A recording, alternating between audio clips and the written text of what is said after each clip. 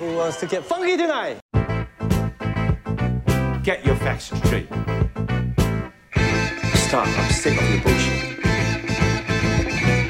I never heard such shit. Ask me if I give a shit. That is one big pile of shit. Holy shit!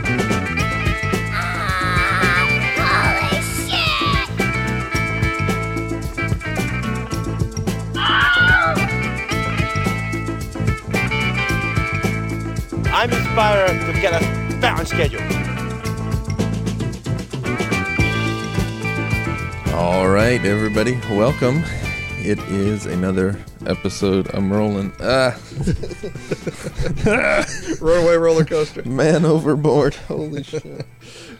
All right, well, it's another episode of the Silver Motion Podcast, and my name is Will. My name is Steven, and apparently we're doing this episode on a roller coaster here. Yes. Yeah, no, I'm not going to start over.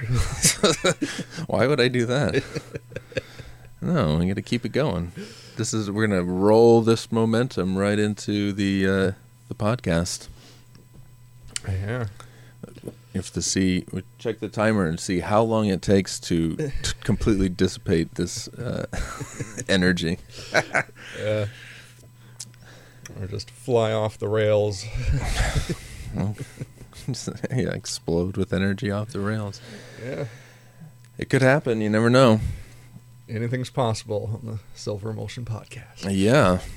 Well, today we're doing a movie from 1997. It's from Japan. It's animated, and it's called Perfect Blue. Yes. And the guy's name is, Satoshi Kon? Yep. Is that how you pronounce it? Yeah. The Satoshi Kon. All right. So his debut film. I've never seen anything of his. So good place to start then. Debut film, I suppose. Yeah, debut to me, even though it's 22 years old at this point. Yeah, but hey, it's definitely you can tell it's from the 90s when she has to explain the internet to the main character. I really enjoyed that because I was on the internet in 97, and so it just took me back. I remembered all the things. They showed that she's opening up the browser, and it was the it looks like little Netscape Navigator logo that used to come up when it would load, and it's like, I used to use that. I remember that. Whatever it said was some bullshit name, but I knew what they were doing. Yeah, it kind of surprised me. This one did not do a whole hell of a lot of tweaking of the company names, like because she's clearly using a Mac. Yes, for sure. Yeah, it was like product placement almost. Yeah, it was definitely. I think it was actually called a Mac. The specific model might have been fake. I'm not sure what it was, but it's nothing I had heard of. But it was Macintosh something. It definitely said Macintosh. So usually, like any use of a company like that at all, will get a weird like alteration just to like change it a bit. Like they even said Mac OS when the thing was starting, and it had the little face thing that it used to start with. Yeah, it was 90s. Like, oh, holy shit! They're just totally. Yeah, that was wild. Which is kind of funny because later on, in the camera shoot, the guy's got like a Nikon, but it says Niken.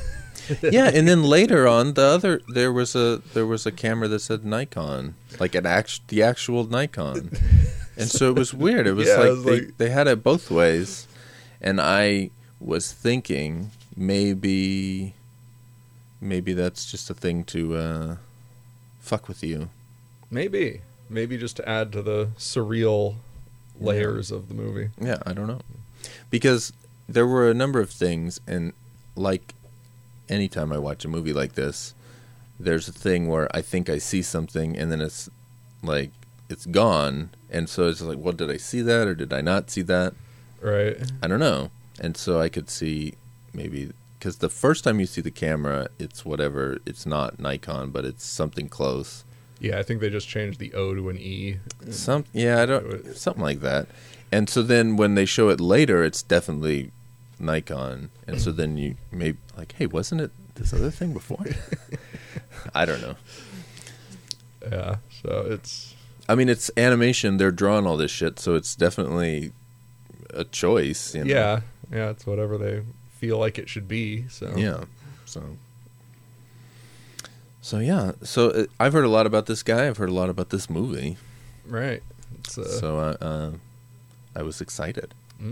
Did it live up to your expectations? I don't know. Did you have any expectations? I had fucking like super high expectations. I've never heard anybody talk bad about this movie. I've only heard people raving about this fucking movie and this guy Satoshi Kon. Right. I literally have not heard a bad thing. Right. So I was pretty pumped up. Yeah, I don't think I've heard anything bad about him either. People like this guy, and people Yeah. like his movies, and they specifically, I hear a lot about this movie and Paprika.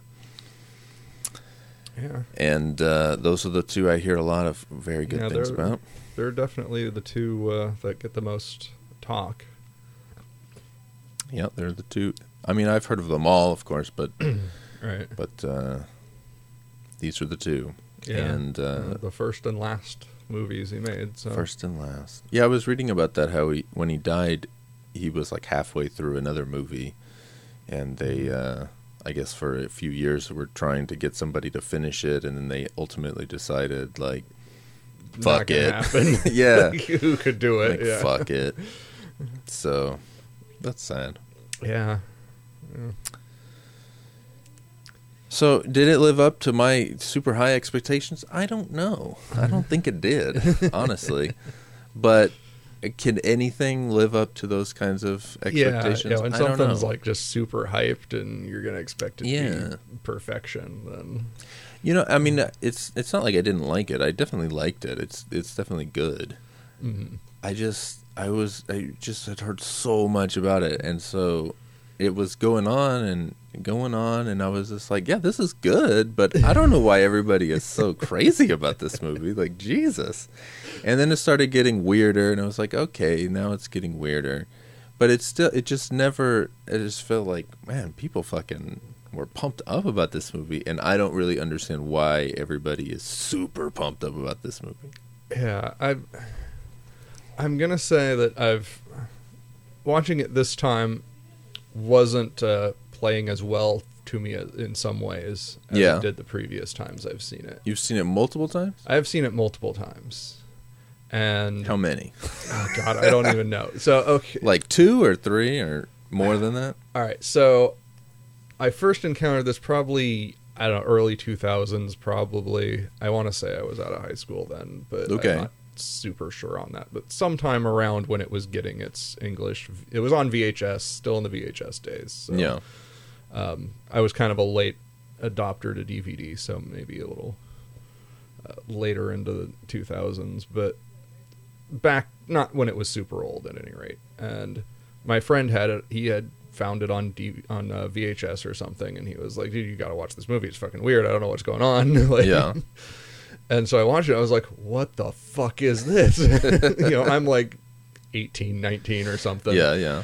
And I just did not understand it, and so I borrowed that tape from him, and that week I watched it like 3 or 4 more times. Oh, wow. Okay. And like rewatched the ending over and over, just like it just got wow. under my skin. I was like, what is going on? And so I just really drilled into it for that week, just trying to figure out what was happening. All right. This is probably the first psychedelic anime I'd ever really watched, the first like really metaphysically weird anime. And so I don't know, like I just wasn't prepared for it. Okay. Ready for what it was doing. Well, and it kind of it takes about an hour or so, or maybe almost an hour, to get to that really crazy shit where it really starts Right. to fuck with reality. Yeah, and so it's kind of a slow burn. yeah, and that's fine with me. It reminded me a lot of Audition in that way, where Audition gets really crazy at the end, but I mean a good portion of that movie is just like a slow sort of building and stuff. Setting it up. Yeah. And so I could understand, like, if you're just watching that and you don't necessarily know that it's going to get crazy, because, like, I know it's going to get crazy. Right. I'm watching it. I've heard so much about it. But if you didn't know that, and then it just all of a sudden, like, oh, Right. wait, she's dreaming? Oh, is she? I don't know. What the fuck? Like, what just happened? Right. So it really fucked with my head back then, the first, and especially because I just didn't have a lot of experience with other surreal movies at that time. Or that makes sense. So it was probably the first big, just surreal reality warping thing I'd seen, and just was like, what the fuck did I just see? And then it kind of like, it went away. Like at that time, just because money was not exactly in high supply at that time for me, and so I'm not going to buy a movie I'd already watched several times. Makes sense, yeah. So by the time I was at a point where I had a steady job and steady income and could just casually pick something up if I wanted it, it was out of print and like fuck all expensive to get. People would be like on Amazon like $60, $80. I'm like, fuck that. God. So that was so I just hadn't watched it for years and years. It just kind of settled in the back of my head and just kind of became a part of the background noise of my mind, I guess. But the mystique grew over the years. I don't know. Yeah, maybe. Yeah. I don't know. And then, like, eventually it was, we were doing the reviews for the site, and Satoshi Kon came up, and I'm like, I can't get Perfect Blue. And then I found out, like, Netflix still has it in their collection. So I got it from Netflix, watched it, and so that was the next time I'd watched it when I did the review of it. And now, of course, the Blu-ray just came out in America, so yes, it did. I picked that up. And so you haven't seen it since that review? No. Okay. No. So that's kind of my history of watching it. All right. But so you've seen it quite a few times. Yeah, so I've seen it, at least a good 4 times, maybe more. I'm not sure how much I watched it back in that week of just like, what the fuck is going on? It was.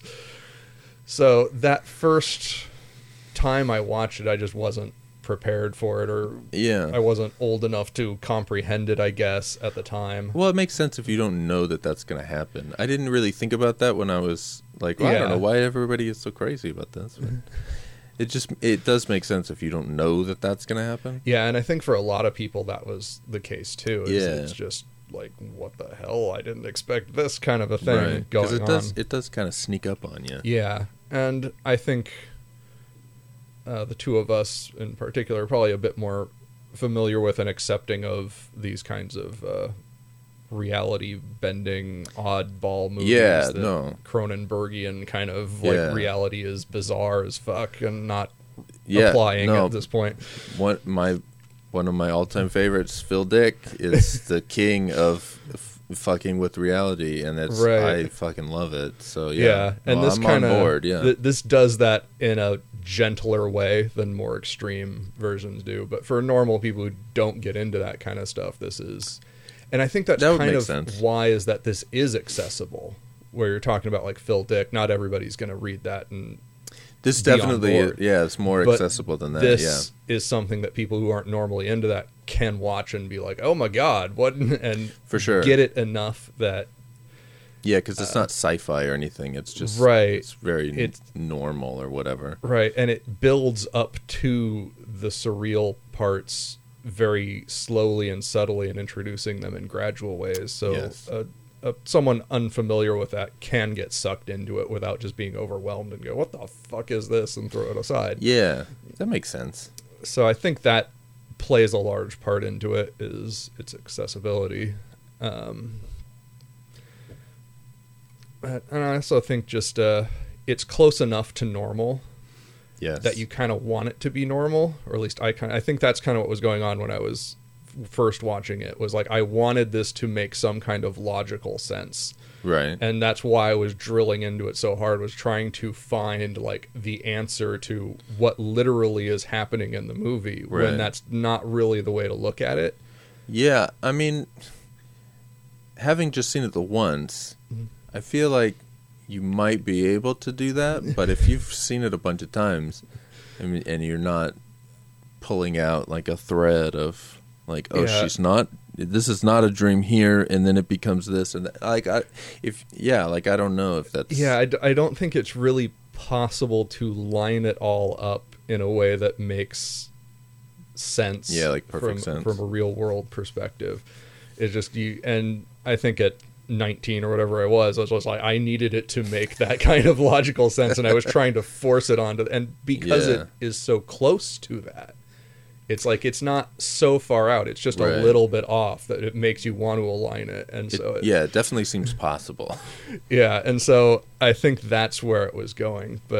And then when I watched it for the review, I loved it because I was finally getting it in a way okay. that I wasn't when I was younger. Like even when I did my time with it and I kind of made my peace with it, but I didn't really understand it. Yeah. And I just kind of had to accept that it existed. But then, a number of years later. Yeah, then now like, you're okay. 15 odd years later, I come back to it. I'm older, more experienced, and different perspective, and I kind of get it. And I'm like, oh, that's what it's doing. And I'm, discovering it again, but Yeah. in a way that I understand it better. And so it really played the best to me, I think, then. And now I think I understand it a little too much. That it loses that, because I think this movie works best when you don't know what it's doing. Yeah.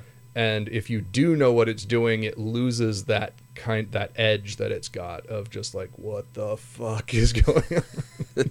And once you understand it, it kind of, you can see the pieces being set up, and that I always find interesting. But I think the movie just plays at its best when you aren't fully comprehending it. And Yeah. That makes sense. It makes sense. because it's trying to confuse you, and so if it's not confusing you, then it's not accomplishing its goal per se. Right. And so that's kind of my take on it. And so, Yeah, no, that makes sense. Because, it's definitely, it's trying to present a fractured sort of thing but if you know where the pieces are, then.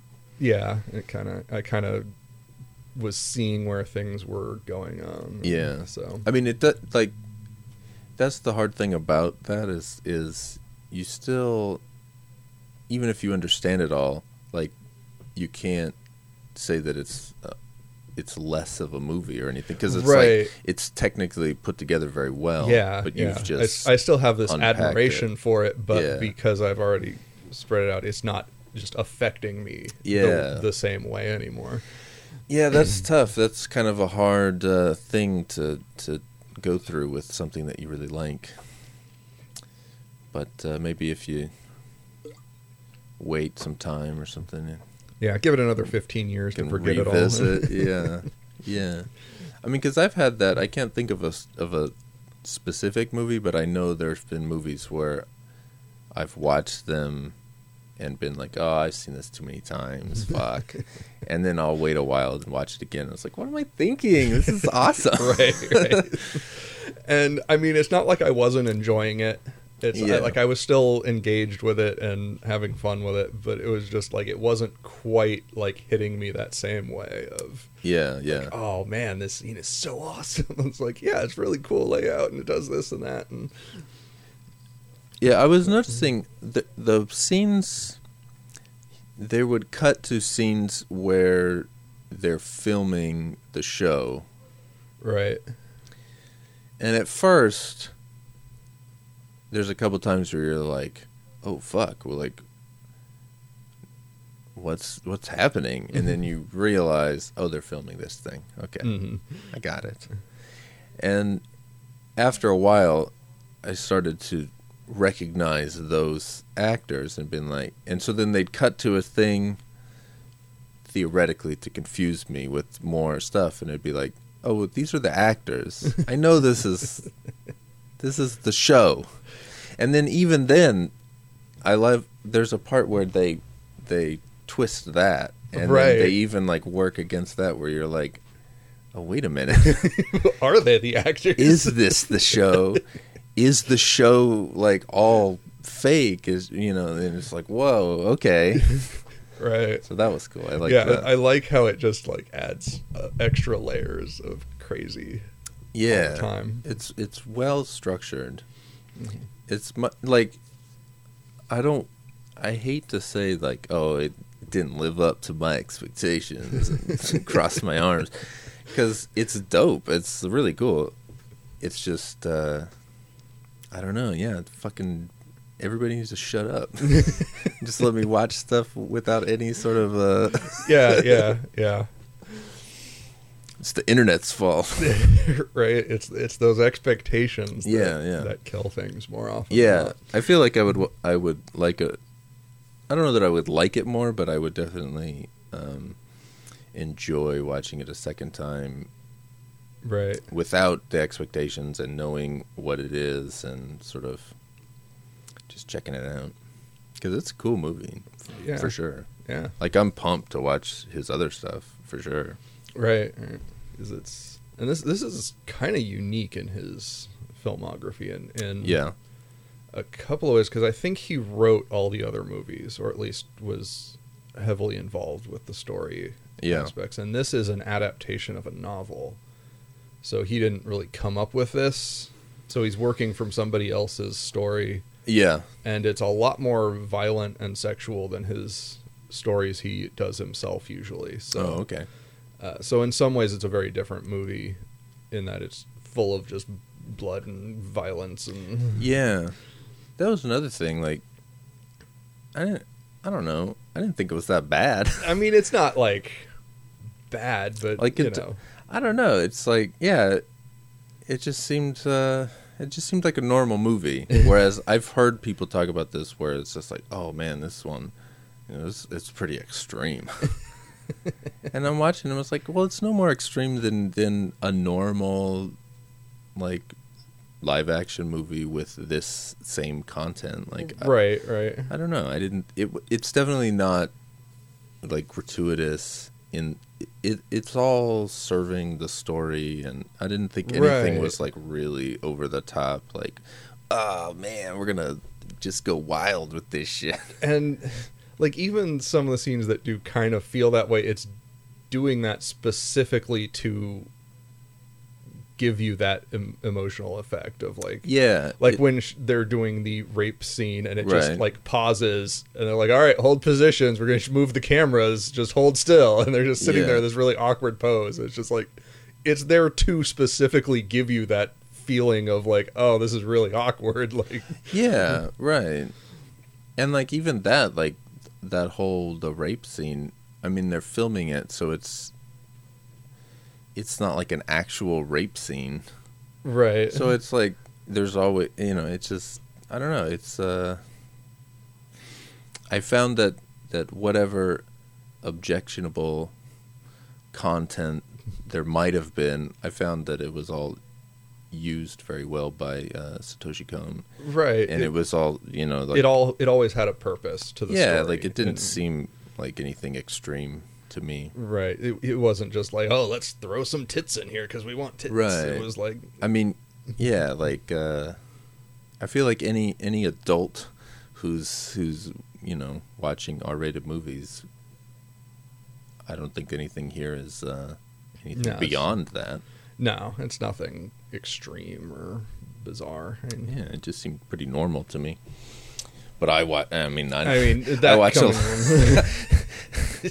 definitely not watching the normal movies that normal people are watching. I mean, it is clearly in the R range. And yeah, for sure. But I mean, I grew up in the fucking 80s and 90s when like RoboCop runs over a dude in a car and he splatters across the windshield. And stuff like that. But there's like a lot of movies like this where like psychological thrillers or erotic thrillers or whatever, like in the 80s and 90s, and they're all basically like at this level of sex and violence. So it doesn't seem out of the normal spectrum. It's now maybe it got the reputation because it was the late 90s, anime relatively new to the US, right? And they're like, get this, it's a cartoon, right? But there's like a rape scene and like blood. It's nuts. It's not for kids. And then, that grew over time. I mean, I guess, but even at that time, there was anime like that out in America.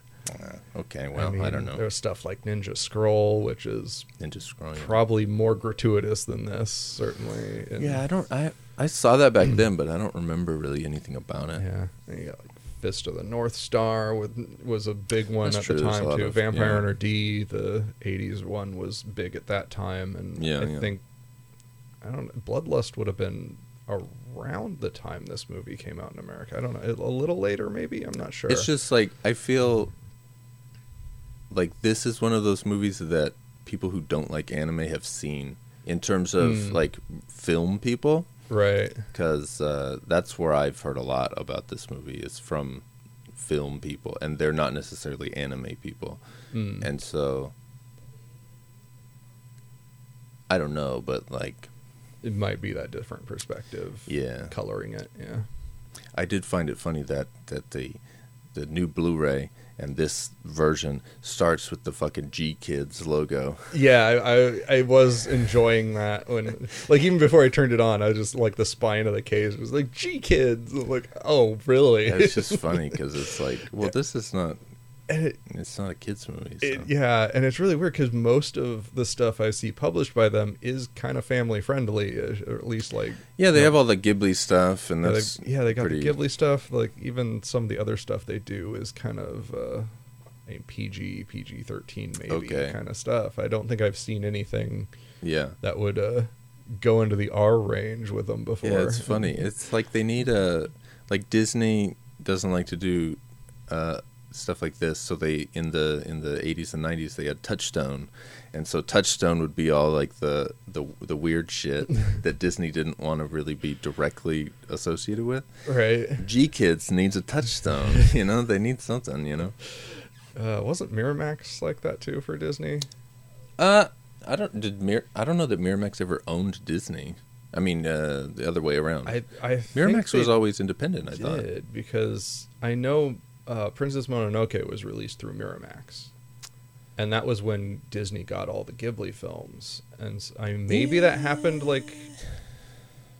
maybe that was right before Disney got them or something. But I seem to recall Disney getting them and then putting out Mononoke through Miramax because that has a lot of blood and violence in it compared to the other Ghibli films. I don't ever remember Miramax being owned by anybody. I mean, not that I'm like super up on it, but I always thought they were independent. Yeah. But it could have been a joint thing or something like that. Yeah, because... I don't know. I know that one specifically came out from Miramax at a time when Disney had all the rights to the Ghibli films. Yeah. So I assume that there was some kind of... There's not that much blood and shit in that, is there? Compared to the other Ghibli films, there is. It's definitely the most violent of the Ghibli films. There's people getting dismembered and...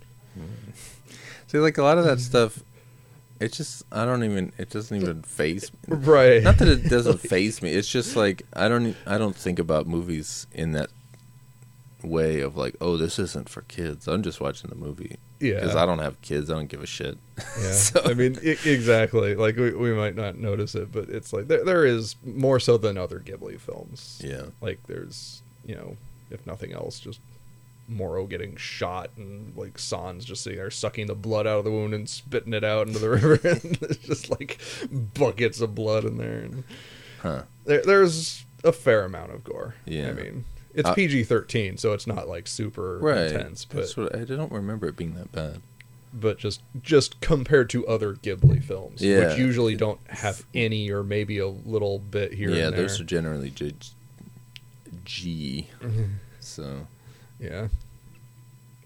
Huh. I mean, it's hard for me to gauge any of that stuff because, I mean, I was a little kid watching fucking Rambo and Arnold movies and fucking...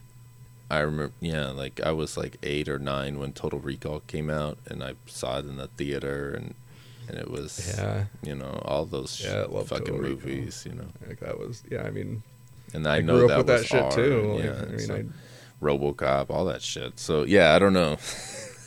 It's weird that kids don't watch that to me. Like, kids without a RoboCop. Come on, man. It's like it's kind of weird. Like I talk to like younger people, and it's like cute stuff from their childhood. I'm like, I didn't get any fucking cute stuff as a kid. I had freaking Transformers and Arnold and. Aliens and chest bursters. Alien, all that shit. Like fucking Predator.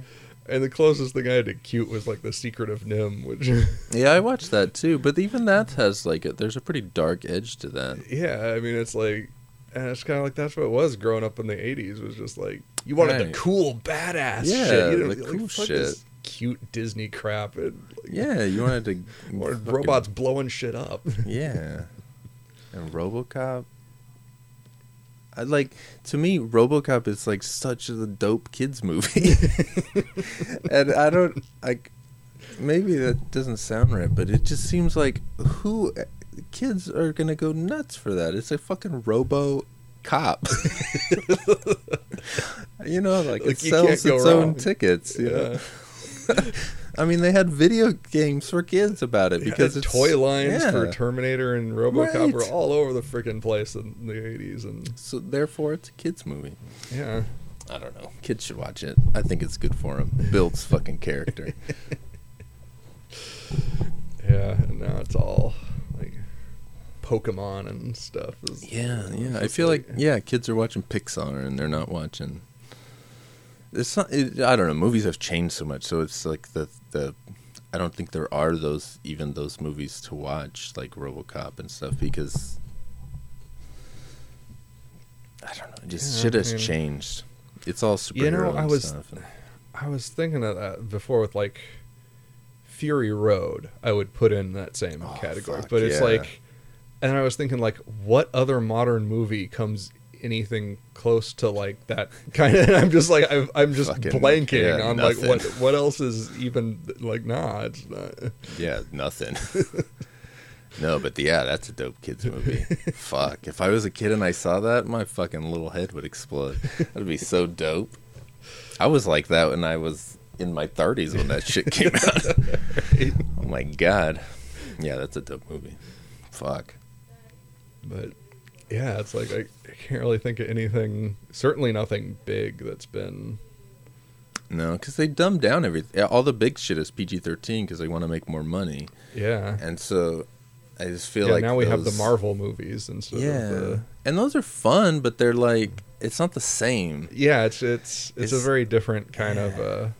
It doesn't have that grittiness to it of Right. like Terminator and Predator and all that good stuff. Is it Terminator? Like the world's gonna fucking end. It's, and I know like Infinity War, he's gonna snap and half everybody's dead. But I get it. It's like there's some darkness, but it's all very light and cheery. I think. Yeah, yeah, and yeah, it's. I don't know. It's like people now don't really know what dark is. It's like Yeah. I keep hearing like RPGs, like Final Fantasy RPGs, like on the Super Nintendo and stuff, and people are like, "Oh, they were always so dark." And I'm like, "What?"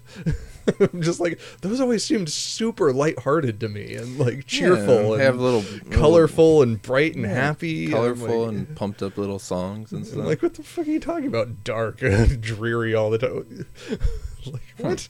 Like this? What do you mean you want something lighter and more fun? What? Yeah, that's weird.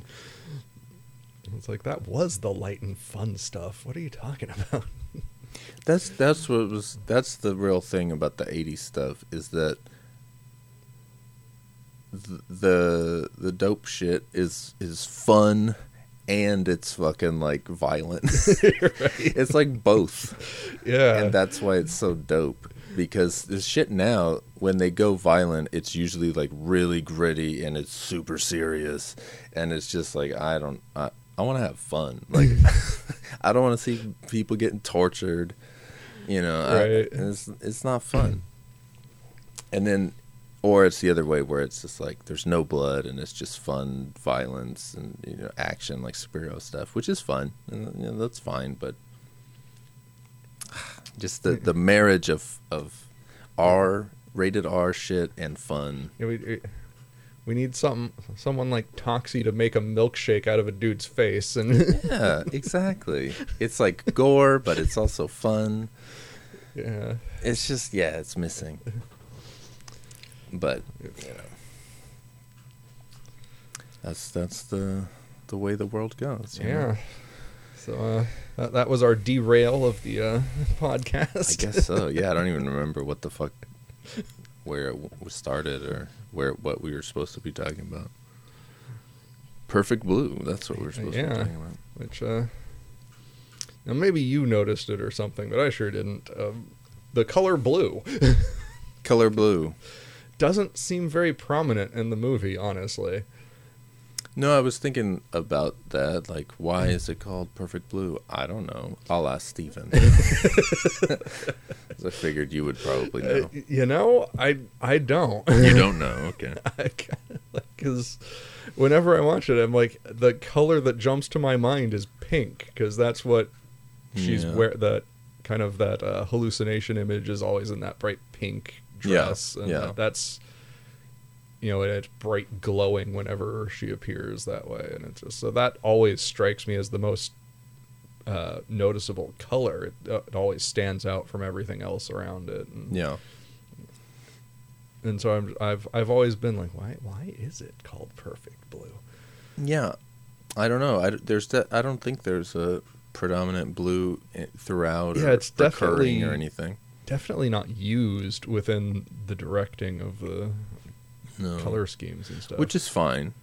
That would be kind of maybe too literal. Just there's this blue shit everywhere, and it's right. Like, I don't miss it. I don't think like, where's the blue? Damn it! I just in retrospect think, why is it called Perfect Blue? Yeah, and I don't know. And I was thinking about it where it's like you're blue, you're sad.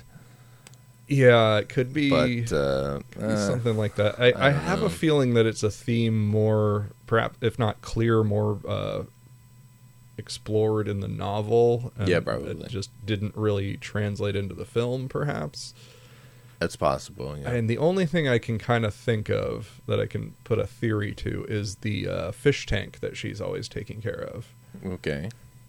And that's not really, like, super bluish in tone, but visually it's not blue, but water is yeah, it just kind of makes me think of that. And like, that's what she's always, and that fish tank is kind of symbolic in a way of like, she's always taking care of it, and she taking care of these fish, and then they die, and she's all that, and you know, that's or like do this, they or do they, because then they come back and she's like, what the fuck? But it's like, that kind of is like this symbol of this perfect little contained world that she's trying to build for herself. And then it falls to shit and the fish die. And it's like, so it's kind of... Well, there you go. You got it. And so perhaps it's referring to that's the perfect blue that she's trying to maintain for her life. And it that's works the for symbol, me. At least. Yeah. So that's the closest I can come up with. I'm not sure if that really works or if that's really what it is. It works for me. It's fucking, you know, let's carve it in stone. That's what Satoshi Kon said. That's what I heard, you know. Yeah, I don't know. This has is there interviews with him or something? There is an interview with him, and there's some kind of lecture with him. I just didn't have the time to get into him. Well, maybe the answers are within. Yeah, I do want to watch those at some point, but just I feel like that kind of stuff is probably pretty precious because he died. And, you can't get more of that. Yeah. Any insight you're going to get into it is already out there somewhere. Right. Is the novel in English, do you think? Not that I know of, but I mean, it might be, because it's... I suspect, if nothing else, there's probably some like unofficial translation that somebody's done out on the internet somewhere. True. It is the internet, yeah. As for an actual release, I don't know. It's possible. This was a pretty, like you said, it's a pretty well-loved movie. Yeah, I people would like think this movie. Yeah. If you were going to translate anything, that might be the one to do. But yeah, I did. When I was looking it up, there's a live action adaptation of this book also. Oh, is there? Yeah, from like only a few years after this movie, like 2002 or something like that. And so I was curious, like, wonder what that one's like. Yeah, might have to poke around for that one, see if it's available. Yeah. Because when I was watching this at the beginning, I was thinking, like, I'm always like wondering when a movie is kind of like this, where it's kind of normal, I wonder, like, what is the reason to do animation and not just make a real movie? Not a real I shouldn't say real movie, but Right. you know, live action. I know what you mean. Live action movie. And ultimately, like, all the mind-bending stuff, I feel works best because it's animation. Like, there's things about it that are done that wouldn't necessarily been able to do. I'm not making sense, but Would have been tricky to pull off. Yeah. There's definitely several shots that would have been, very minor things that you could probably work around. minor but- things. But I think that overall, by the end of it, I was just like, I didn't have that question anymore. I was on board. And I like when animated stuff really recreates a world. Like, what's that fucking Ghibli movie where she's writing in the John Denver song "Whispers of the Heart"? Oh Whispers of the- yeah. Whisper of the Heart. I fucking love that movie. That shit is dope, and that's pretty straight up, Right. like, real world stuff. And there is some like fantasy elements, but they're all just the girl's imagination that she's writing this story, and those are all just the scenes from the story she's writing. So Yeah, and that's relatively minor, right. but yeah. So I came around to this one. I thought, no, this is it's as it should be. So I'm curious to see if this what this live action one is like, Yeah, it'd because be interesting. it just seems like, I don't know. Yeah. Someday I gotta show you Jinro, because that's another one where it's kind of like, well, did they really need this to be animated? Could it have been done? Yeah, That one could have, I'm curious about that. especially because the previous two movies in that series were live action, and then the third one was animated. Yeah, and either this year, probably last year, there's I believe it's a Korean movie that's live action that's based on that. Oh, okay. I should check that out. And I think Korean, interesting. I think in the U.S. it came out like as a Netflix original or whatever, but it's a Korean movie. I don't know if they actually produced it or not, but I know it came out, and it was like, oh, that's one to put into a file and save Yeah. it in my brain for a later date. Yeah, I'm interested in that, and that guy's other movies too. There's that one fucking weirdo movie that I know you reviewed. I can't remember what it's called. Like, I keep thinking Talking Heads, but yeah. No, that was a Talking Head. Talking Head. Okay, I just kept the band Talking Heads. There's this movie that this like live concert movie that they made called Stop Making Sense, and in the movie, the main guy David Byrne wears this like giant, like this oversized suit, and he's like got this his head looks a little, and he has this oversized suit, and so when I was trying to think of that movie, I just saw that in my head, and I was just like, well, that's that movie. I don't know, but it's called Talking Head. Okay, Yeah. makes sense. The fucking connections in my brain. Apparently, there's just a lot of weird, like, similar things in there, because he also did a movie called Stray Dog, which is there's a Kurosawa film called that. There too, is. isn't There is. there? A lot of weird doubled up titles. There. Is Stray Dog, that's Jinro? Yeah, that's the one before Jinro. Yeah, okay. Takes place after, but chronology is weird in that series. Yeah. Okay. But yeah, it's part of that series. I feel like there's got to be other movies called Stray Dog too. But Yeah, probably. but in I know of the Kurosawa movie, which is kind of like a gangster sort of, I don't know, it's kind of it's hard to describe, and I haven't seen it for fucking 25 years. Yeah. My memories of it are not great, but I know it's modern day, and Toshiro Mifune is like in a fucking white suit, and it's weird because I'm just generally used to seeing him as in samurai roles and stuff. Yeah. Not that that's all he did, but Yeah. Just, at the time that I watched that movie, that's all I ever saw him in. And so it was just like, whoa, he's got a suit on. That's weird. And he's got a gun. That's weird. It's a cool movie. yeah, I should see that one. I mean, all Kurosawa. I don't think I've seen a bad Kurosawa movie. And I haven't seen all of them, but I've seen like probably 80% of them. Yeah. I certainly haven't seen them all, and They're dope. it's been a while for the ones I have seen. They're fucking good. Yeah. I need to jump back in on him. He's fucking. Kurosawa's fucking awesome. You heard it here first on the Silver Motion Podcast. Brand new. Kurosawa's awesome. Breaking news.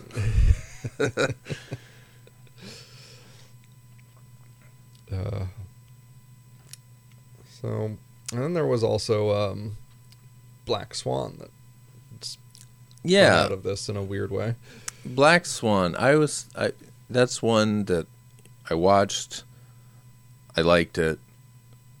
I liked it a lot, actually. But then after it had been out for a while, people are like, "Oh, it's just like Perfect Blue," you know, like fuck Black Swan. You should watch Perfect Blue. And so then I'm like, well, I don't know. I like Black Swan.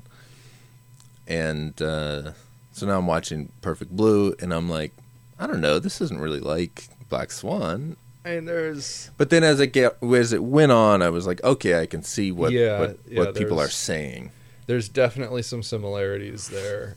But I do think Black Swan is going in its own direction. Yeah. And trying to do its own thing. They're definitely... But they are kind of branching from the same They thing. are similar, but they're definitely their own things. Right. I saw a thing just after watching Perfect Blue where Aronofsky, the director of Black Swan, said that he was not influenced at all by Perfect Blue, which I think is bullshit. Because, like, I don't know, man. Yeah, I wanted to say there was some, like, copyright, like he actually licensed the movie or something. Oh, really? There was something I heard about it. I don't know. It's been far too long since I've heard that, and I don't want to go spouting off garbage I don't actually understand. But oh, that's what this whole thing is all about. That's what the whole podcast medium is all about. It's just making up bullshit and putting it out on the world. There you go. Then I will definitively say that he purchased the copyrights to Perfect Blue to make his movie that he then declared he had no influence from Perfect Blue. He may have had to like pay the rights holders afterwards, like maybe they sued or something. Yeah, I don't know. That happens, because I think it was very specifically that scene where she's in the shower, like freaking out, and she's just huddled down under the water, and there's a shot like that in Black Swan. That was. See, to me though, that's kind of like the bread and butter of the psychological thriller. Like the person under duress is huddled in the corner of a shower. That's kind of like, I don't know, that's in a lot of movies. Yeah, I don't know. So, because in Black Swan, there's a lot of stuff where she's questioning reality, and she feels like, like she starts to see fucking feathers and shit coming out of her, and she's like, what the fuck is going on? I might be becoming the Black Swan, and and she's seeing like the alternate version of herself in the mirror and stuff. Right. And so like in Perfect Blue, she's not seeing like necessarily a dark version of herself, but she's seeing that pop idol. Yeah. And there's like a fracturing of her where she's just like, wait a minute, this thing is like not necessarily like attacking, but just threatening.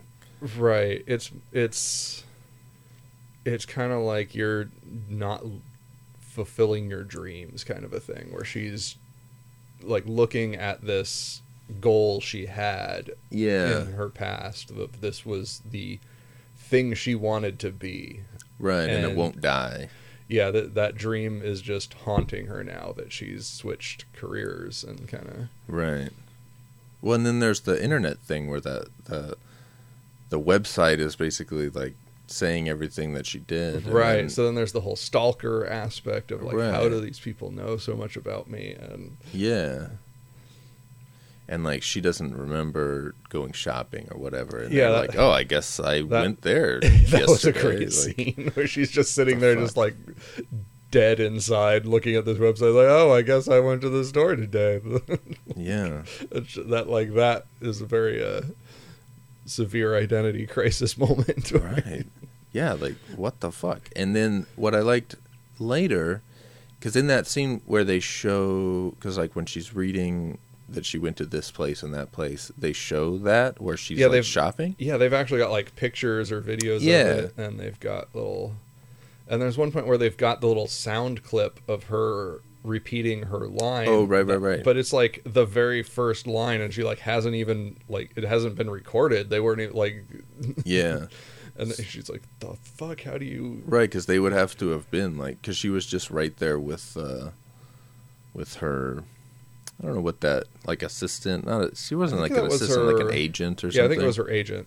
Yeah, so like they were just there together. So it's just like, well, who was doing that? You know. Yeah. But anyway, what I was saying is that with when they go shopping, they show her and she's got bags and shit. And she doesn't remember going there. But then later on, when she goes into the closet and she finds those bloody clothes, they're in that fucking bag from the shopping trip. And you're like, oh, shit, I guess she did go. Like, what the fuck? That's cool, yeah. I feel like there's a lot of little things like that if I watched it again, I would kind of unpack that stuff. Oh, there is something I did notice this time that I'd never noticed before because... I had not read his manga because Satoshi Kon did manga before he did the movies. And one that he did like right before he was working on while he was working on this movie was Opus, and it's one that he never finished. And the main villain in that is I think he was just called the Mask, and he has this kind of, not really a Guy Fawkes mask, but it looks similar to a Guy Fawkes mask. Okay. And that, like, the villain always had that on, and in Perfect Blue, there's this scene where that's in the background. Oh, really? It's just like it's hanging on, like it's the photographer when he's getting stabbed to death, like, and the blood spattering everywhere. Yeah, it's like spattering on the wall. There's that mask. It's just hanging on the wall. I do remember. And that. I was like, oh shit, that's the. That's cool. That's a little Easter egg from his. Yeah. For the super fans. Yeah. That's cool. Or maybe they're connected. If you want to, fucking spin off your conspiracy theory. Maybe. Yeah. So I was excited to see that. I was just like, oh shit. Yeah, that's cool. That's really cool. But yeah, it's just there's all sorts of like weird things that I was trying to figure out, and like just like that's why I kind of when I reviewed it, I kind of mentioned like you just have to accept that there's an element of fantasy to this movie, that there's just things happening without that realistically, like, or they're not real occurrences. Like you can't really explain them as any other way than their fantasy. Like what? Like the one that is really specific is because she leaves the trio, the little singing group. Yeah. And then there's just the two of them. But then they're on stage performing, and her image appears there. Oh, right. And everybody in the crowd is like, yeah! Right. And you can even tell with the singers, they're freaking out. Like, they're still performing, but you see them just like, what the fuck? Right. And like they aren't dropping that, the show must go on kind of thing is happening, but their expressions are just like, what the fuck is happening? Are we going to keep doing this? Yeah, I remember that, and I remember it's cross-cut with something else where the main girl is like thinking about something, and I just took it as like she was kind of imagining the whole thing. Yeah, but it's like, but you never know, or yeah, and you could definitely, and that's the thing, you could totally argue that like anything weird is just a part of a dream sequence, but I think there is kind of a clarity as to what is and is not a dream. Yeah. And I don't think that scene was a dream scene. I think that was literally happening, and because there was also like there was before that scene happens, there was these guys wandering around. It's like, oh, we're gonna see her on stage at this performance, and so like that was like this thing that was rumors going around, and then she did appear, but it's this weird, and it's like, what the freaking hell was that? I mean, and you could say, oh, maybe it was the other chick disguised as her, but nobody's going to fall for that disguise without, like, that actually being some kind of illusion that is actually, so it kind of just, there has to be something unreal going on. Yeah, it made me think of the hologram performers that they have now, and they've had them for a couple of years. But there was one that was like a fucking Japanese pop idol that was like, all she is a hologram. She's not a real person. Yeah. And it was just made me think of that. And I was just like, what I mean, and maybe you could come up with some explanation of that, of like, oh, it was some hologram. Well, they didn't have that back then. Yeah, I mean, and even if they did, like, who the fuck set it up, and why didn't it, like, how would that have gone, like, logistically, there's no realistic way to explain that. Yeah. And it just, in general, the whole thing of, if it was just the one girl going insane and thinking she was Mima and pretending to be Mima, then why was Mima seeing all of these hallucinations and seeing her as herself and had to look in the mirror to see the real version of her? And like, that's, so it's clearly like, it's some kind of shared hallucination, because like, even the crazy guy who ran the website was seeing that. So it's like you have multiple people seeing this illusion going on. Yeah. So it's not just some kind of random insanity. It's something that's actually shared across all of these people. Right. Yeah. There's that. Yeah. It's yeah. No. There's definitely a lot going on. Like, it would be nice, like, not right now, but I would like to see it again at some point. Yeah, and it's like, how would you? Yeah, it's just it just builds up so much to the point where it's like, I can't just write that off as a dream sequence. It's it's just too entwined into the actual events of the. Yeah, I don't know. I'm not. So I don't know. And that's where I kind of go back to what I was saying before. Like, I wanted it when I was younger to be like just a logical, realistic explanation that just wasn't there. Yeah, I don't think you're going to find it took that. me, like, so I had to be older and wiser to just accept that, no, it's a fantasy story. Right. It's not a realistic story. Yeah. But I did kind of come up with an idea that, after watching, I was just thinking back on, like, oh, maybe. So next time I watch it someday, I'll keep more of an eye out for it, see if there's any supporting evidence of the theory that maybe Mima was being drugged. Oh.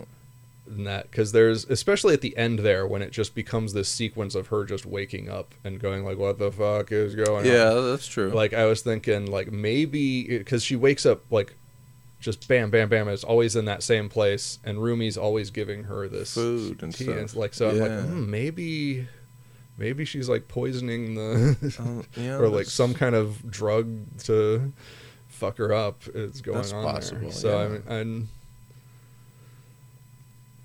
that was just something that jumped into my head after the credits rolling this time, so I'd have to go back and it's possible. Watch it again and see if there's more supporting scenes of that. Right. Because that's another thing that's kind of weird about this one, is that it's like it's a thriller. It's set up with as kind of like a whodunit kind of a thing. There's murders going on, who's the one killing them, and you even and so it's in some ways very set up in that way, but at the same time, that's like there's no particular evidence of who's doing anything. Like, normally in a show like that or film like that or something, you're going to have little pieces of evidence and be trying to build a case for this person or that person, and it never really does that.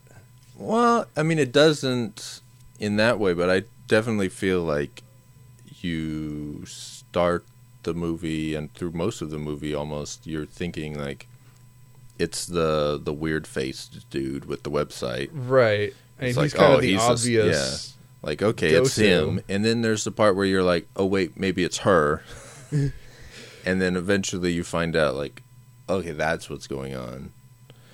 But, because when she's thinking, like, when she is seeing the pop idol version of herself, Right.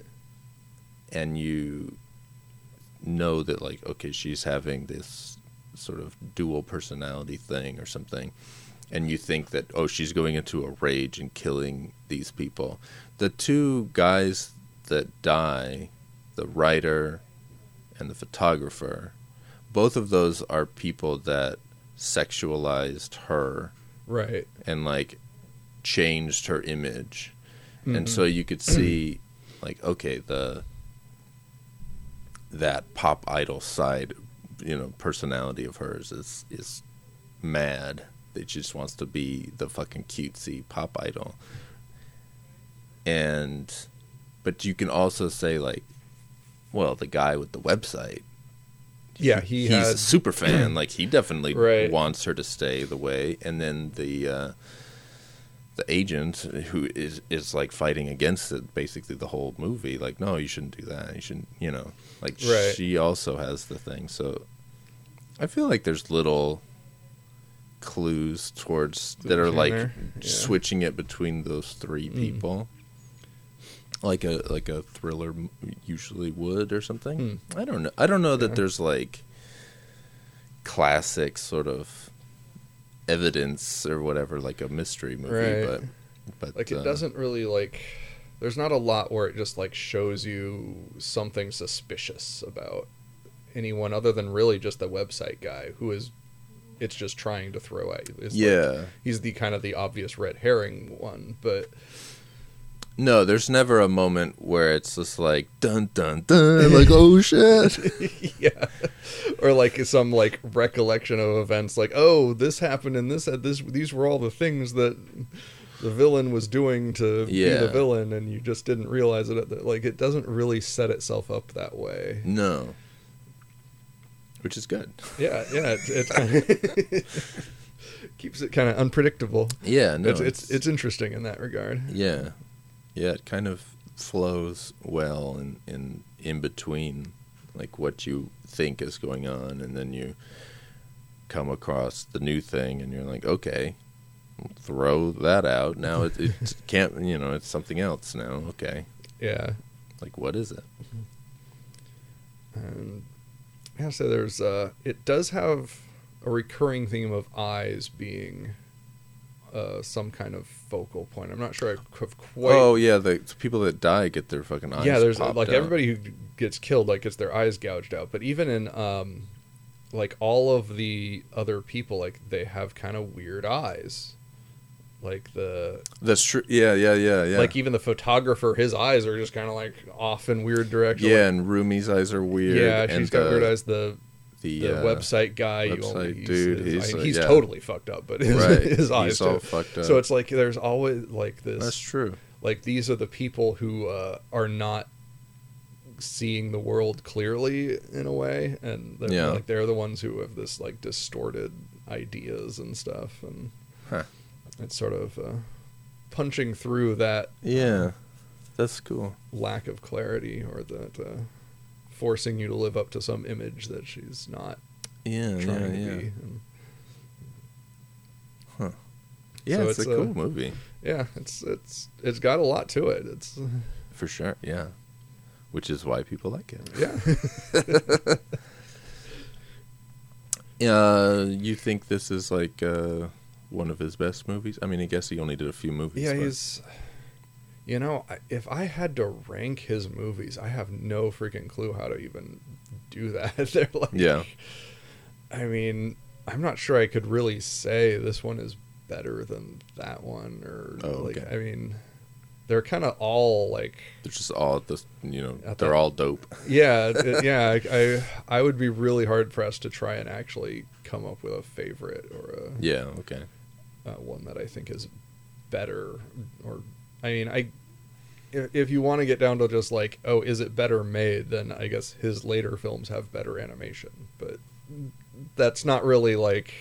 I mean, it's a good thing that makes them better, but that it is a doesn't- good thing. But it doesn't mean they're like more skillfully crafted or have more depth or anything. Right. So it's like, how do I really say it's a better movie? It's got better animation, but But that's about the only point where I can like just say, oh, it's better because it has. Like, yeah. I kind of think I think Tokyo Godfathers is the one I like the least. I would maybe put that one like a notch below the others. Okay. But honestly, even that one is good, and it's not like I don't like that one or think it's.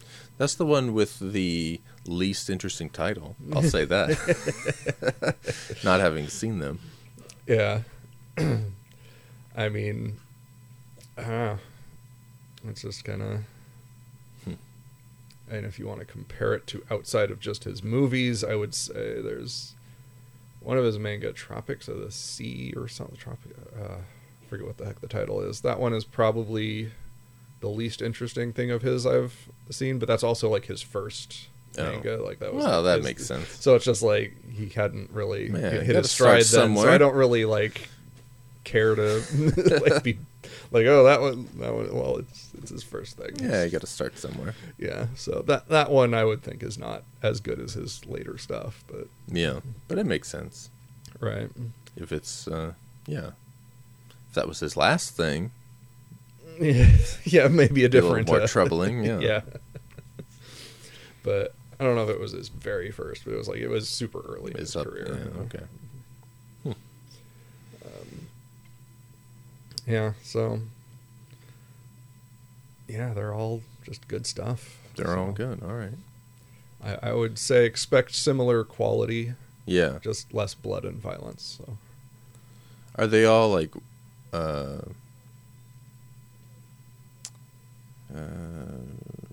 do they all fuck with reality? most of them do. Okay. That's kind of his theme. Yeah. And honestly, Tropics of the Sea and Tokyo Godfathers are probably the two that do that the least, or not Okay. at all like that. But Paprika and Millennium Actress definitely do a lot. Opus is all about that. Yeah. Okay.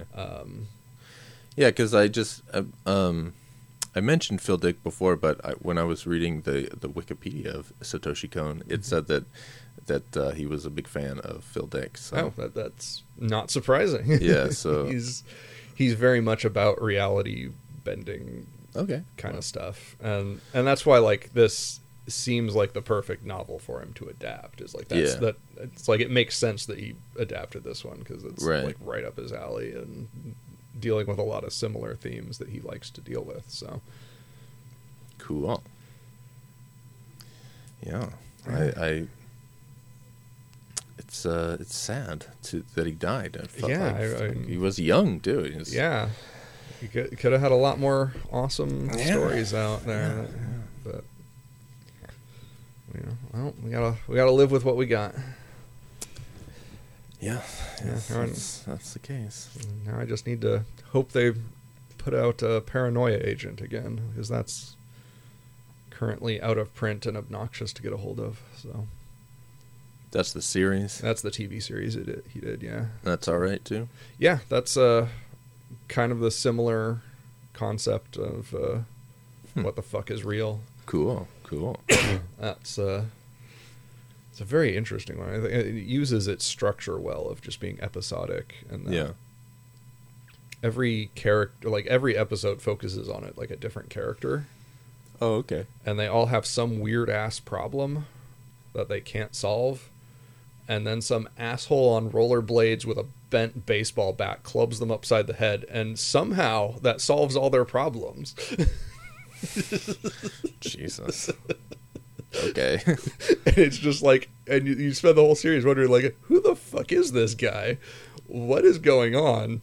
Yeah. And, like, is he even real? Are these people just making it up? Why is this happening to multiple people? So it oh man, spirals into this whole weird thing. So weird. Yeah. Okay, well, I guess I'll look forward to that. Yeah, so, someday. It's also a short one. It's only a one season, so like 12 or 13 episodes or something. So sounds good. Yeah. If they ever put it out, that would be a good one for the podcast. It would yeah, I'm definitely down for more of this dude and his stuff. So I don't know. Do we got anything else about this? kind of touched on most of it, I think. Most of the stuff I was thinking of. It just came out on Blu-ray. Do you think it's a perfect Blu-ray? That's my fucking rim shot. Yeah, it's a pretty nice Blu-ray. Yeah. So it just came out. Oh yeah, there was that weird like SD version that's on like the standard definition version that's on the Blu-ray for some reason. Yeah, what the fuck is that? Yeah, I don't know. I didn't like watch it through. I just like turned it on just to see the length. If it was like maybe it just was some different cut of the movie or something, but it's pretty much the same. I think it was like 30 seconds less, but mostly like I think that just is accounted by the absence of all the company logos because it G-Kids and stuff. Yeah, it just cuts right into it. Just starts up the movie right away. It doesn't have any of the logos, so I think that's just. I mean, the only thing I could think is if there was some censored version that cuts out some of the brief cuts of nude, like when there's flash frames of. Yeah. Like maybe it cut out that, and there would be like a few seconds cut out just for censorship purposes or something. But it's such a weird thing to. I mean, whatever, put it on there, I guess. But yeah, it's like I don't know why anybody would watch that when they have the. Yeah, it's the other one. It's really weird. Like I don't know why it's there or what they were doing. Like I mean, maybe the internet would have answers, but you don't need answers. Whatever. I was kind of confused by that. I'm like, why is this here? Yeah, very strange. But maybe it is the Blu-ray company adding another layer of, like, what the fuck? They just wanted to have their own. Yeah, there you go. Like, what? Why would somebody do this? Which is the real movie. Right. You got to watch it multiple times to see, like, are they the same? Maybe that's their way of getting people to understand the movie. You've got to see it more than once. So but you're going to watch it once and be like, what the fuck was that? But then you'll be like, oh, there's a why do they have this here? I'll watch that. Yeah, very strange. We may never know the answer. Oh, that there is one other thing that I kind of thought of with it the opening, the very first like shot of the movie is of this kind of Power Rangers spoof kind of thing. That's true. I forgot about that. And so it like opens with this goofy little stage performance. Yeah. And then it cuts to these kids who are just complaining about it. Like, oh, it was way cooler on TV. It was yes, they were. And I kind of realized something. I was like, oh, that's kind of because usually like the opening or an ending of a movie or something, they're going to reflect the themes very purely. Ideally. If you know what you're doing. And Satoshi Kon knows what he's doing. Right. And I kind of realized like, oh, that's the whole thing is like she's this pop idol and people like love her, especially this crazy guy with the website.